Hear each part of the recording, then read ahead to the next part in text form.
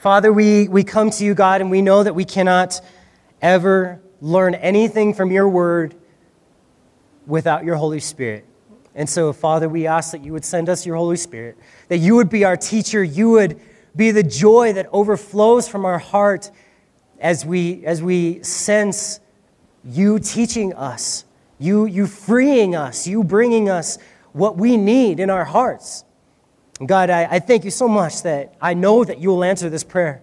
I know beyond any shadow of a doubt that you will be faithful to give us the good gift of your Holy Spirit because you have said in your word that you would.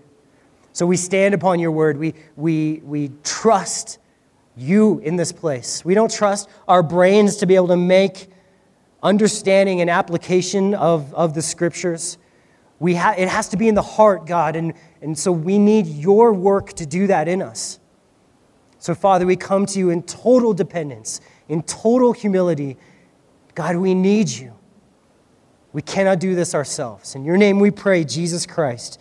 Amen. Well, I went to a coffee shop yesterday to kind of put the last touches on this, and I found a blog that brought me to tears. And I'm sitting there listening to my headphones and in Starbucks and crying, and people probably thought I was a weirdo, but hey, that's me. So I found this blog, and this is what it said.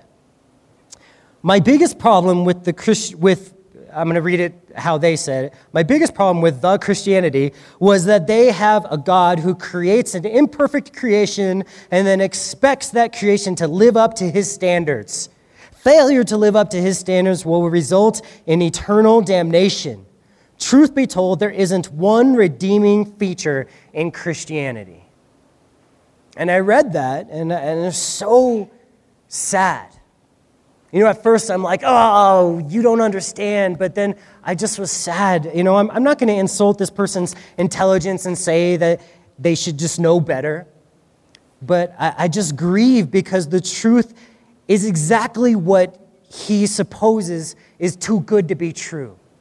He literally, this person who wrote this, he's assuming that what he's heard about the Bible or what he is thinking about the Bible is true. And in reality, the truth that his heart is telling him should be is true. But it's too good to be true for him. And it's not the message that he's heard from whatever people, whatever influences he's had of what Christianity is. See, God did create a perfect creation, like his heart was telling him, why would God create an imperfect creation? I look around and there's suffering and there's pain. Why? Why is this an imperfect creation? Well, God did create a perfect creation. If he would have read his Bible, he would know that. Man ruined it by departing from the source of perfection, the God who created them for relationship with him. And then he said in his little blog, he said, and then expects that the creation live up to his standards. Yes, that is true. That's called the law. But would you really want it to be any different than that? Would be my question to this man if I was able to talk to him. What if God's standard was not perfect and holy? What if God allowed people like Hitler into heaven? Wouldn't there be an outrage? Wouldn't we be able to justly say, God, you are unjust to let such a horrible person who never repented of his sin and murder? Wouldn't you be, God, unjust in letting that person into your heaven or forgiving them? Yes, we could justly say that. So what's the standard? Hitler doesn't get in, but Stalin does get in? Me, you, who decides? Obviously, we can't decide. So God sets up a standard with no loopholes. A standard that will only ever declare what is right all the time. And that's what the Ten Commandments, that's what the law does for us. It brings to us a standard that never budges. No matter how much you wish it would just be a little bit merciful, it never does. It only ever shouts one message, and that is, this is what's right, and this is how much you suck. This is what is perfect, and this is how imperfect you are. That is the message of the law, and that is absolutely taught in the Bible. All throughout the Old Testament and the New Testament, the law is there. It never changes because it's perfect. It's simply a description of who Jesus is. Does Jesus lie? No, so that's the standard. There is a standard of what is right and wrong, and we would all agree that it is right. That's why our country has laws based on this standard, because it's a standard that judges what's right and wrong. And his heaven and his creation have his fingerprints all over it, and so this standard is built inside of each one of us. We know the law. It's the gospel that we need to be informed of. Truth be told, he said, there isn't one redeeming feature in Christianity. And this is the part that broke my heart as I was sitting in Starbucks listening to my rap music, Christian rap music, and studying, okay? The whole point of Christianity and the gospel is that Christ redeems the sinners who don't live up to the perfect standard. That's the whole point. He loves and sacrifices on the cross so that we don't ever have to be measured by the standard. The standard is literally removed from us. So, our scripture today that we're going to look at in Genesis chapter 12, it's going to teach us to not fall away in this way. You know, the blog that we just read was written by someone who claims they used to believe in Jesus, but because of suffering and trials that they experienced, or what we'll call today famines of this world, he chose to reject Jesus because the gospel was not made clear to him. He did not understand the redeeming part of the whole Bible. He only understood the law, which is the part that everyone understands. Everyone knows that there is a list and a standard of rules that's built inside us. Our own conscience tells us we're wrong. And the law is so good at yelling that message of you don't measure up. But they need someone to tell them the gospel. It is not naturally revealed. You couldn't just come up with the idea that God would sacrifice his son for the sins of the people.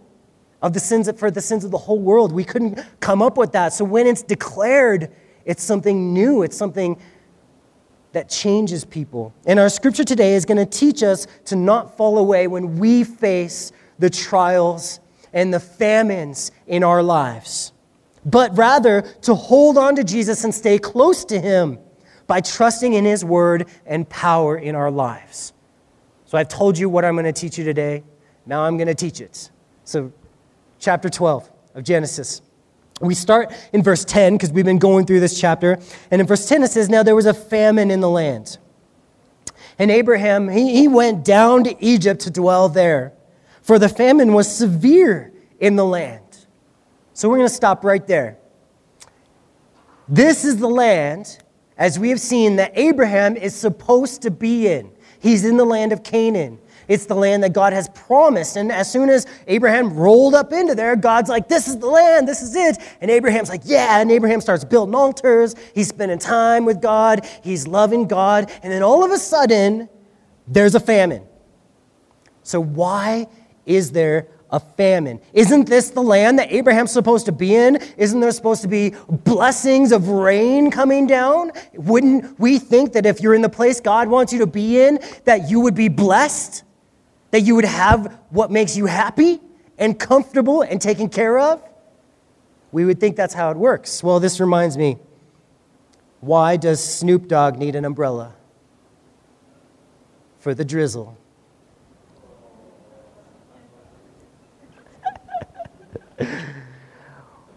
Why do I have to go through difficult things and tough times when I follow Jesus? This is our thesis question for the day. Why do I have to go through tough times when I'm following Jesus? If I've been adopted by the King of the universe and I'm his beloved child, which are true, why do we experience famines like Abram did? Well, it was said about Jesus, Hebrews 5:8, it says this, although he was a son, He's the Son of God. He's his beloved Son. Every time God spoke from heaven, he says, this is my beloved Son who I'm so happy with. He makes me happy. He does everything I want. I love this dude. That's what the Father would say. He's a son. It says in Hebrews 5:8, although he was a son, he learned obedience through the things which he suffered. George Whitefield, the great Puritan preacher, said, our Savior learned obedience by the things which he suffered, and so must we.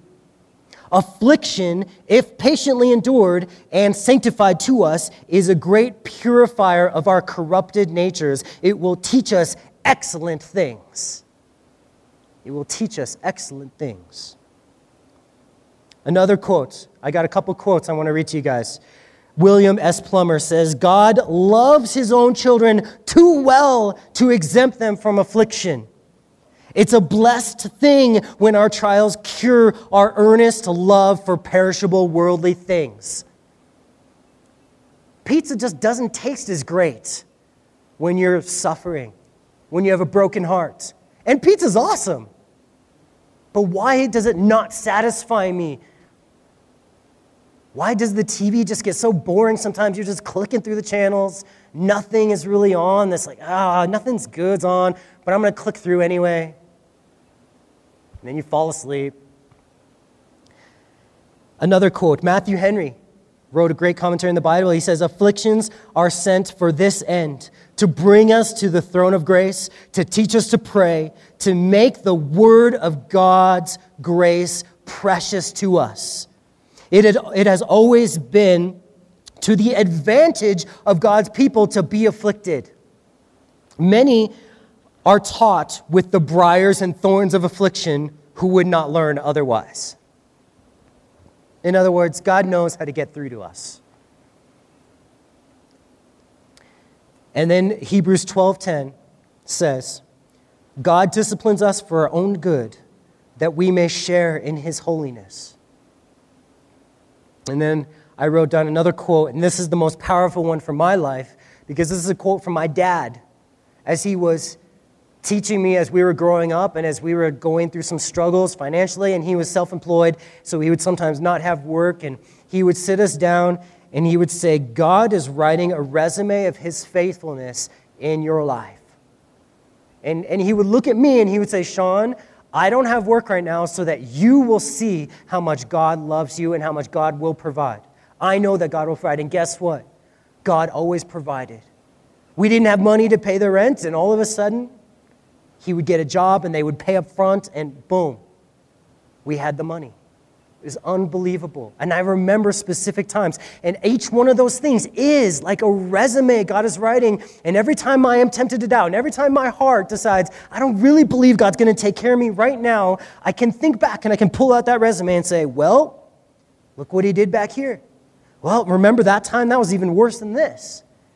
And God never once failed us. Never once failed. So why in verse 11 does Abraham go down to Egypt? Why does he go down to Egypt? Well, he's concerned about the famine, obviously, which is not bad. He observes, hey, there's no rain, no food, I'm going to die. I'm going to take my family and my nephew Lot and all our people that are with us, and we're going to go down to Egypt. I'm going to take care of it. But the reality of the situation is he should have stayed. He's doubting whether God would provide for him in the land that God told him to live in. That's bad. Egypt is usually in the Bible a type of the world and what the world has to offer. And God never told Abram to go down to Egypt. God did send the famine. Oh man, but Abraham is missing out. Abraham not being led by the word of God anymore. God never said, go down to Egypt. And so Abraham, though, he's taking his own names, like I'm a man, I'm going to go lead my family to where I can provide for them what the world has to offer. God gave Abraham his word and his promises to live by. If God said, stay in the land, and God said, I'm going to make you a father of many nations, I'm going to bless you, then obviously he is literally invincible. He cannot die until he has kids. And so he should stay where the word of God told him to stay. It's just the word. That's all Abraham had was the word. That's what he had to live by. If he would have just heard the word and remembered the promises, he would have stayed and he would have seen God miraculously provide for him in the famine. But no, he chooses to go down.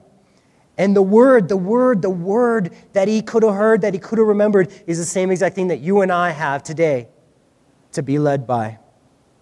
That's it. That's all we get. The word. This is it. That's not fair. That's not what I signed up for. It's okay. God has given us his word as our way to hear his voice and connect with him. It's to keep us where we're supposed to be, even if it's in a famine. In Psalm 18:30, we read a scripture that says, "As for God, his way is perfect. The word of the Lord is proven. And he's a shield to all those who trust in him." God is perfect. And if God is perfect, he wants us to know about him. Then his method to reveal himself will be perfect as well. So you have in your hands or in your phones or in your smart device, you have a perfect thing. This world is so full of things that are imperfect. Even when you're on the phone with someone, it can cut out. And you might hear, "I'm fine." But what they really said is, "There is no way I'm fine," because the imperfect connection that you had with them. But the word of God, he says, is perfect. And if he's perfect, his word of God is proven. And because he's perfect, so is his word. This is a perfect way for us to know him. It's the perfect way. I wish it was a hologram. I wish it was like R2-D2. Projecting a picture of Jesus telling me what to do. That would be so much easier for my sci-fi-based brain. But it's not. It's the word of God. And it's his spirit that will speak in my heart. In 1 Thessalonians 1:5, it says, "For our gospel did not come to you in word only, but also in power, and in the Holy Spirit, and in much assurance, as you know what kind of men we were among you for your sake." So the reality or the power of the word is proven in our lives. The lives of people who trust his word and believe it and spend time in it. So as we're spending time in the word, it's not just words, it's not just ink on white paper or electrons that are black on white. There is a power behind the word of God. That it doesn't matter what language you speak, the word of God maintains its power because there's a hidden invisible power behind it. And he mentions two specific attributes in this verse in 1 Thessalonians that describe the power. And the first one is the Holy Spirit. That describes power. The Holy Spirit, it said, created the entire world, universe. And so that's a tremendous amount of power. And he says the Holy Spirit changes our desires. That kind of power, the world has nothing. I go to the jail on Wednesdays, and I'm teaching people Bible studies in this room, and then there's a little hallway, and then there's a room on the other side, and there's glass, and we can see each other, and they make faces at us, and we say, "God bless you." No, we see them, they see us. And in that classroom, what they're doing is there's someone teaching them a whole bunch of worldly, philosophical ideas of how to change how they think. And how to change what their heart desires. Well, you don't want to desire to be criminals. You should desire to be good. And so they're giving them all these reasons and all these human philosophical reasons why they should change. And you know how well it works? It doesn't. It doesn't. And I'm over here, and I tell the guys, I use it as a contrast all the time. And I say, look at all of them. They're wasting their time over there. Because they don't have the Holy Spirit that's teaching them, but you guys have chosen wisely. To spend time in the Lord, to spend time in his word, you'll see the Holy Spirit change your desires. And then the second thing in this verse that it mentions to us is that it gives us much assurance, which is another power the word of God gives us. A change in expectation. We have assurance now of what my life is going to look like, of where I'm going to go when I die. We have a change in desires and a change in expectation. There's two ways that the power of the word of God works in our life. And Abram could have experienced this, but he chose to not go by the power of the word of God. God's word is proven by his work in my heart, or the power that I see displayed in my own heart. Another verse that coincides with this is 1 Corinthians 4:20. And it says, "For the kingdom of God is not in word only, but in power." The kingdom of God is not in word, but is in power. God's word brings the kingdom of God into my life. We know that the kingdom of God is going to eventually overwhelm, and Jesus is going to come and set up his kingdom. For more than that, God is going to win. And his kingdom will be seen in my life as I read and trust the words of this book. It's not that the words have a magical ability. They're not Harry Potter magic phrases that do things. No, it's the Spirit behind those words that pours his power and the literal life of Jesus into my heart and changes me moment by moment. It's a new life. It's a resurrection life. No other book or message or religion can do what the Word of God does. It brings dead things to life. It doesn't just reform them. It doesn't just suggest better ways to go. It explains our situation in truth, which is the law portion. It says, you are terrible at keeping the law. But then, and I wish that the guy who wrote the blog would have heard this message, it offers God's grace to us and says, yes, you have failed, but God has loved you and provided all you need if you would just turn to Jesus in faith. That's the gospel. Both sides, God's word has power. God's word has the power to break someone down and then to build them up. Seen in Jesus' life, God had the power to destroy the temple and in 3 days build it back up. 2 Peter chapter 1, verses 2 and 3. He says, grace and peace be multiplied to you in the knowledge of God and Jesus our Lord, as his divine power, that power that's working in the word, has given to us all things that pertain to life and godliness through the knowledge of him who has called us by glory and virtue. So as we get to know Jesus in his word, we find out that he is totally sufficient. He is given and supplies all that we need. His power is divine. His power is given. It's never earned, only given to those who will ask in humility and faith. And through his power in our lives, we receive, it says, all things that pertain to life and godliness. All things. That's why the Word of God is sufficient. That's why when I do the radio show on Calvary Live, on Grace FM, man, I can speak so clearly into someone's life, not because I know all the answers or I've been trained in psychological abilities to explain to them what their problem is. No, it's very simple. I give them the law and I help them understand that they have a need for God, and then I give them God's grace, which is what they need. And it's sufficient. And people wonder and people struggle with, okay, I'm going to a psychologist and they're telling me this. And they say, oh, you're a Christian, that's fine. But add to Jesus these few things. And if you just add to Jesus these few things, then you'll be okay. And I wholeheartedly tell you, reject that. You need nothing except for the Bible. The Bible claims that. You don't need it. And they say, oh, well, you don't have to throw the baby out with the bathwater. There's this argument that says, oh, yeah, you can totally buy into some of the psychological ideas and going back into your previous life or your memories and doing all these things that the Bible talks nothing about. And they say there's value in it. So you don't want to throw the baby out with the bathwater just because there's a few things in psychology that don't really line up with the Bible. You don't want to get rid of the whole thing. And my argument is the Bible says you can. The Bible says throw it out. The Bible says reject it. The Bible says only the Bible matters. That's its claim, not mine. But I will believe it. The Bible says Jesus will give you all things. All things. It's so beautiful. What is God interested in? It says in this verse, what is God committed to blessing? Why is he giving you all things? Because he wants your life and your godliness to be blessed. He's concerned about your life. He knows you want a puppy or you want a better job. And he's fine with those things. He wants you to experience blessing.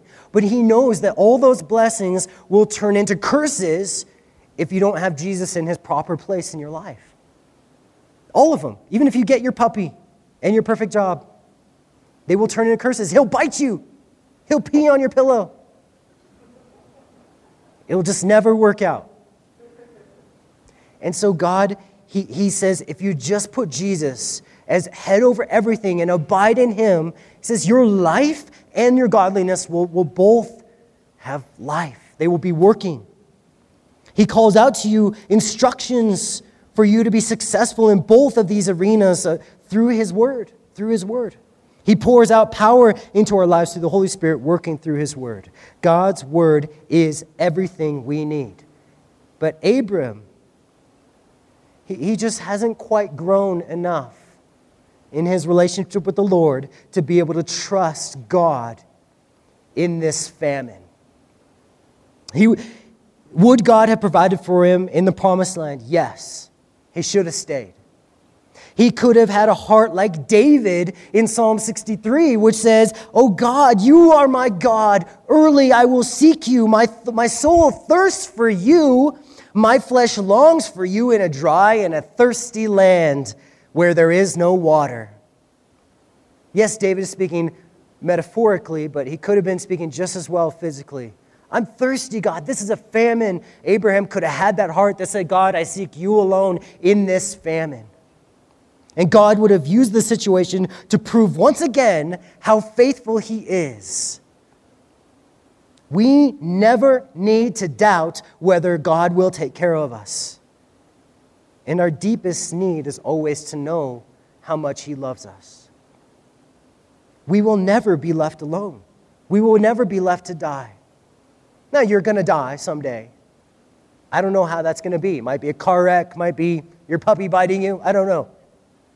But we will never be left alone. And death to us is no longer a scary thing, but it's simply being ushered into our true reality of being with God. So yes, we will have problems. We are going to have famines. But each one of them is a part of our learning how God desires to provide for our needs and to write a resume of his faithfulness in our life, to learn how much he loves us. I have a different perspective on trials than I did 10 years ago or 20 years ago. I did some calculating today. I've been saved for 26 years. I was blown away by that. Ed put on, he's been saved for 24. So I'm Ed's elder. Just kidding. I love you, Ed. You're my elder. In case you ever listen to this. Well, God, he desires to provide for our needs. He's writing this resume of faithfulness in our lives. He is searching throughout the world for hearts that will seek him and not run away at the first sign of difficulty. Not like Abram, man. Abram, he jets as soon as it gets a little dry. Your marriage gets rocky. Your husband is insensitive and your wife hates you. Maybe. Are you going to seek him in that famine? Your job is a constant pain. Are you going to seek him? Like David, I thirst for you, God, in this dry and weary land of my job. Your kids are breaking your last thread of sanity. Are you going to seek him? You've had a long week and you just want to relax because you're just burned out. Are you going to instead seek him first? Seek him. Go and get alone with your Bible. Come to surrender service on Saturday just to give it to him. He has no problem repeating himself if you've just forgotten what he's already told you, what he's already spoken into your heart. Maybe it's just kind of faded. The world has just drowned it out. He has no problem inviting you in, drawing you back. He will speak to anyone who will seek him with their whole heart. James 4:8 says, draw near to God, and he will draw near to you. He will. But Abraham, he goes down to Egypt, the picture of the world. I got a problem. I got to go to the world to get it taken care of. Even if it takes me out of God's will to the place, away from the place that God wants me to be. That, to me, describes a ton of divorces. The world has something better for me than this. This trip down to Egypt for Abram, it's going to have some consequences. Don't get me wrong. God's going to do some, we're going to see. One of the consequences is named Hagar, an Egyptian handmaid that they just happened to pick up. We're going to see that come into play in a couple weeks when we see. I don't want to give it away in case you don't know. So let's continue reading.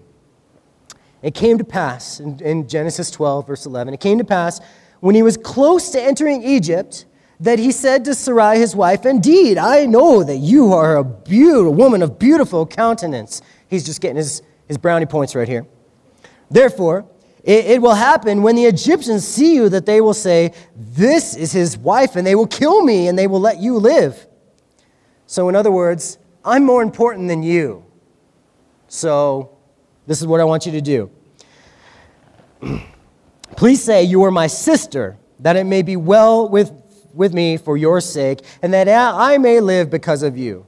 He's so self-centered here. It's funny, as soon as you leave God's plan, God's will for your life, how all amazingly self-centered you get, like that. Just like that. What's he thinking about?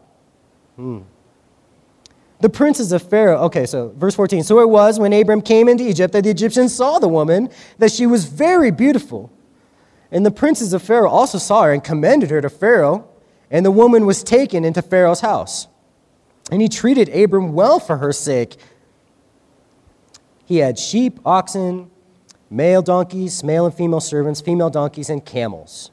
But the Lord plagued Pharaoh and his house with great plagues because of Sarai, Abram's wife. And Pharaoh called to Abram and said, what is this that you have done to me? Why did you not tell me she was your wife? Why did you say, she's my sister? I might have taken her as my wife.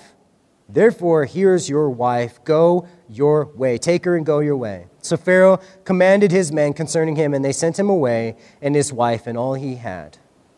Now, my wife is beautiful, but we've never been to Egypt, so I haven't been challenged with this. She must have been a knockout. She's like 60 years old. A Jewish legend says that when Abram went into Egypt, he tried to hide Sarai in a casket. And when the Egyptians' custom officials asked what he had in the casket, he said, barley. No, they said, it contains wheat. Very well, Abraham said, I'll pay the custom on wheat. And then the officers said it contained pepper. And Abraham said he would pay the custom charges on pepper. Then the officers said it contained gold. And Abraham said he would pay the custom charges on gold. Then the officers said it contained precious stones. So Abraham said he would pay the custom charges on precious stones. By this time, the officers insisted on opening the casket. And when they did, all Egypt, it says, shined with the beauty of Sarai. And the same legend says that in comparison to Sarai, all the other women looked like monkeys. And that she was even more beautiful than Eve. Wow. I don't know quite what to say about that. Except it reminds me of that song. If you want to be happy for the rest of your life, how's it go? Never make a pretty woman. That was Abraham's suggestion, I guess. Well, here we have the father of faith deceiving, lying, and then trusting in his deception to protect him instead of trusting in the Lord. He had no need to lie. His doubt in God grew into fear, and it tricked him. He could have just gone back to God's word and remembered that he was going to have a kid and that he was invincible until that happened, because God can't lie. God doesn't want Sarah to be taken advantage of, and the king of Egypt either. He doesn't want the king of Egypt lied to. God cares for her. God has a plan for her. And even though her husband was a goober, Abraham could have been used to bless and minister to Pharaoh. Even if he went down there of his own will, he could have been nice to Pharaoh, but he's not really walking in the Spirit right now. God steps in to protect her when her husband was not being godly. God is so committed to blessing Abram that he will not leave him when he acts unbelieving and doubtful. And that lesson is so important for me. It's so big for me. It's so good for me. Because how many times have I doubted God's word? How many times have I said, there's a famine right now, right, God? How many times have I lied to try to protect what I really like and what I really didn't want to lose? Abraham really liked his wife Sarai, but not enough to trust God with her. And he almost lost her. He did lose her for a time. Instead of trusting the Lord and acting godly, and God would have kept everything together. But because of God's grace, God does protect. He steps in and protects their family. And God is, what he's doing right now at the end of this chapter is he's telling us a story of how he grew Abram into a man of faith. And this requires circumstances where Abram must trust God. And God is doing the exact same thing in your life. He will bring situations into your life where you must trust him. Maybe you really screw up. And there's nothing you can do to fix your mistake. No matter how many lies you tell, you're found out. No matter how many things, there's just nothing you can do. You have to trust the Lord when he says, I'll forgive you. Come back to me. Barnhouse gives us a quote, and it says, faith is not a mushroom that grows overnight in damp soil. It is an oak tree that grows for 1,000 years under the blast of the wind and rain. That's what faith is. Nobody just says, I believe, and they believe everything. If they do, it's not a strong faith. A strong, real faith is when you have screwed up time and time again, and every time you've been rebuked and you come back to God and you say, I will trust you next time. And you grow in your ability to trust him, and the resume of his faithfulness gets one more line. Oh, he forgave me for that. He restored me for this. He forgave me once again when I didn't deserve it. Every time, until you get to the point where you say, I know that he'll always forgive me. I know that he loves me.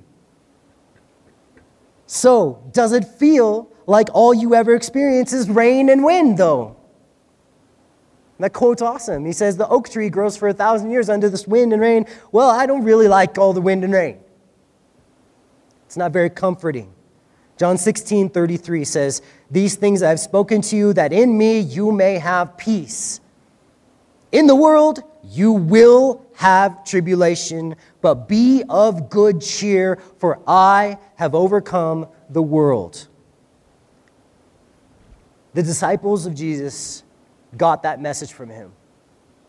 And they felt the wind and the rain too. If you remember the story, Jesus told them, hey, let's get in a boat and cross over to the Sea of Galilee. There's the promise. There's the word of God. Get in a boat and we will cross over. We will get to where I've said we're going. There's a promise in that we'll get there. There's a word. So just like Abraham, they've heard the word. They've heard the promise. But what happens? As soon as Jesus falls asleep in the boat, a massive squall of wind and rain come upon them. Even these aged and experienced fishermen were scared to death of this storm. So instead of a famine, it's a storm, but you get the point. It's the same thing. It got so bad that the waves started to fill the boat with water.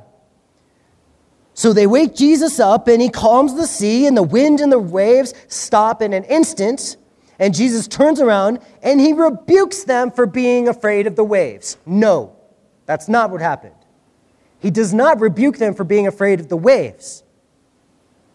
Jesus turns around, and he rebukes them for not being brave enough. No, that's not what happened either. Was it for being strong enough to paddle and to row through the storm? Nope, that's not what he rebuked them for either. The only thing that Jesus rebuked them for was not having faith. He said, in this world you will have tribulation, whether it's a famine or it's a storm. But he says, he gives them a command, and he says, be of good cheer, for I have overcome the world.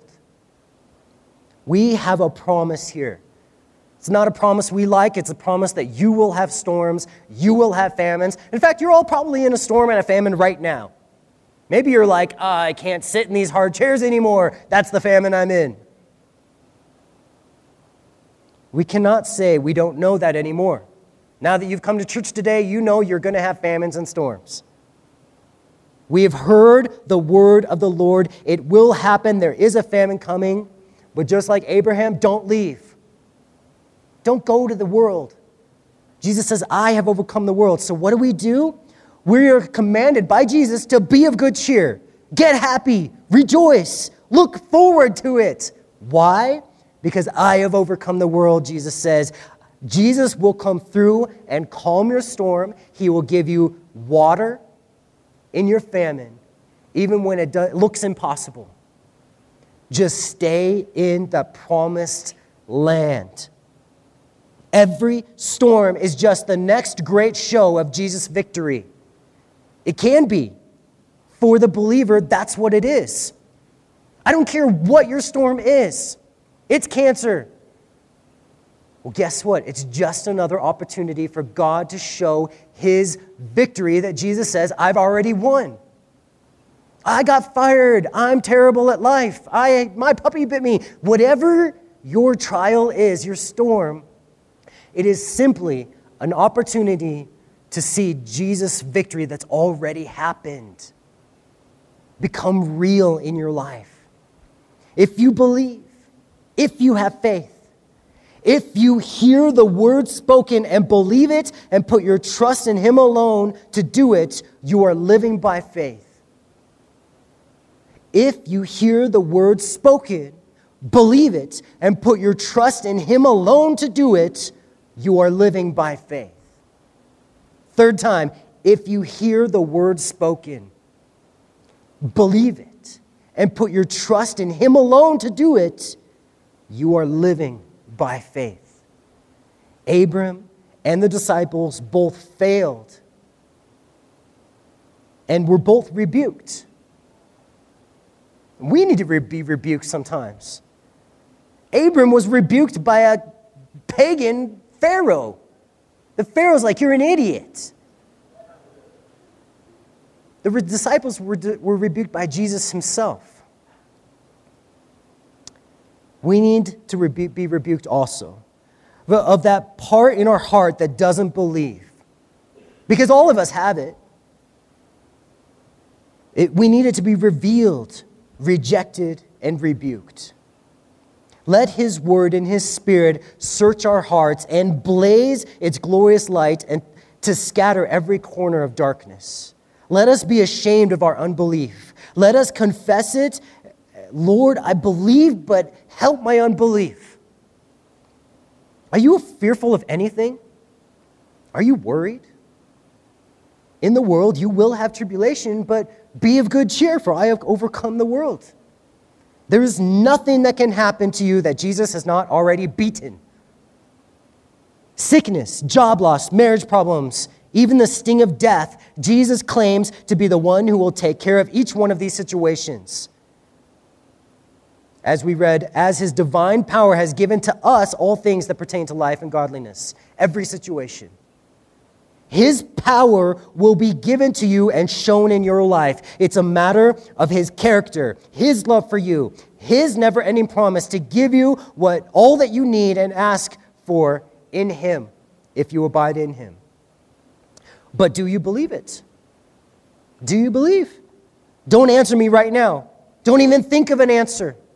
Your answer will be clear by how you look forward to and respond to and trust Jesus in your storms, your famines. That's your answer.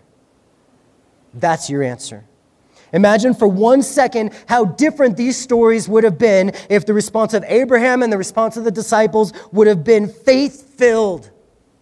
Abraham would have been provided for, and he still have his wife next to him with all the benefits that came with this beautiful wife.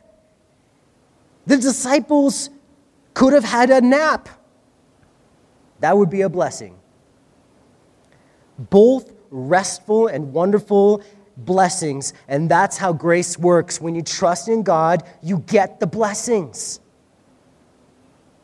Faith in our God, Jesus, is never misplaced, even if it goes against what you can see with your human eyes, because there is a redeeming aspect of Christianity. Jesus redeems me. Even if this whole world is filled with famines and trouble, He will still save me.